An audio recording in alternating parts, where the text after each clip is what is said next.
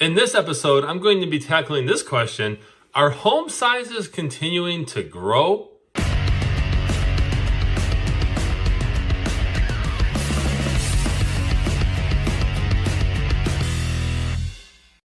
Welcome everyone to this episode of the Ask Jason Gelios show. I'm Jason Gelios, Michigan Realtor, and I appreciate you tuning into this episode where I'm going to be tackling this question that I was recently asked about whether or not home sizes are continuing to grow. We've heard a lot about, well, you may not have heard, but I've heard a lot about the square footage of homes increasing, and this applies to new builds, obviously. But I wanted to tackle this question. It's actually a really great question. Okay, so before we dive into this though, if you can follow me on social media, those links are in the description below, and be sure to visit my website. It's allabouttherealestate.com. Okay, so I want to reference this chart from the National Association of Home Builders, okay? And they had a pretty good chart here. I'm gonna actually put that up on the screen right here. This can also be found at Realtor Magazine as well. But basically they go on to say that the median single family square floor area has increased to 2,338 square feet. That's pretty interesting. So the average square footage of a new single family home rose to about 2,561 in the fourth quarter of 2021. So it actually went up, okay? So the median square footage of a starter home went up.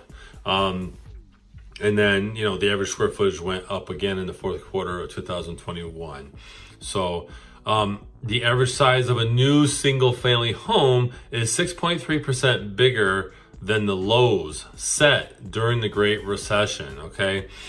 That's fairly interesting. Now they go on to say that the median house size is about 10% higher overall.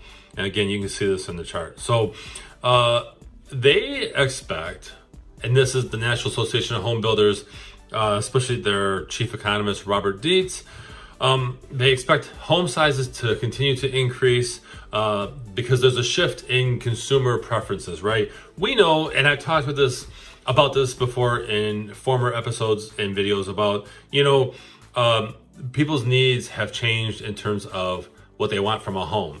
The home office in late 2019 was going away, or rather, I'm sorry, the beginning of 2019, the home office trend was flaking away, but then you had COVID come up and all these things.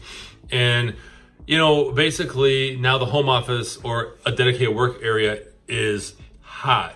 It's come back because the environment, right, the world has more people working from home, and so therefore that demand came back. And so it kind of doesn't surprise me that the average square footage of a starter home, especially on the new build side, because they tend to cater towards the most recent needs of home buyers.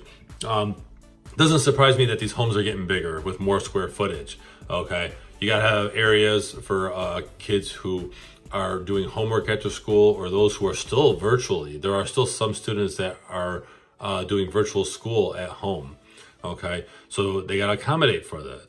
So again, this is mostly, well, this is all geared towards, you know, new build homes, right? New construction homes. But it really gives you an idea.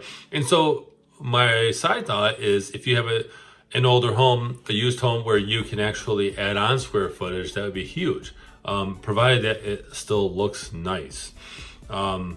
So just want to share this very interesting information with you. But, you know, it's definitely something to think about. And again, if you can actually convert certain areas of an existing home, and this is kind of a side note, okay, a little bit of a rant here, but if you can convert some space in your room to a dedicated student area or a home office area. I know one of the videos I did before, it's titled "What is a Cloffice?" I'll actually link that in the description as well, but that's a closet/office, okay? Not as big on the resale in terms of a dedicated office space. However, it's still cool how you can access a closet and then there's your desk or whatnot, okay? So anyway, I hope you guys found this episode valuable, if you can go ahead and share your thoughts in the comments about this. What do you think? Do you utilize a home office?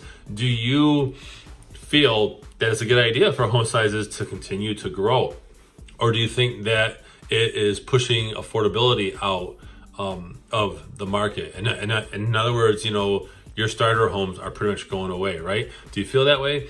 So would love to see your thoughts in the comments below. If you have a question for a future episode for the show, go ahead and put that in the comments as well.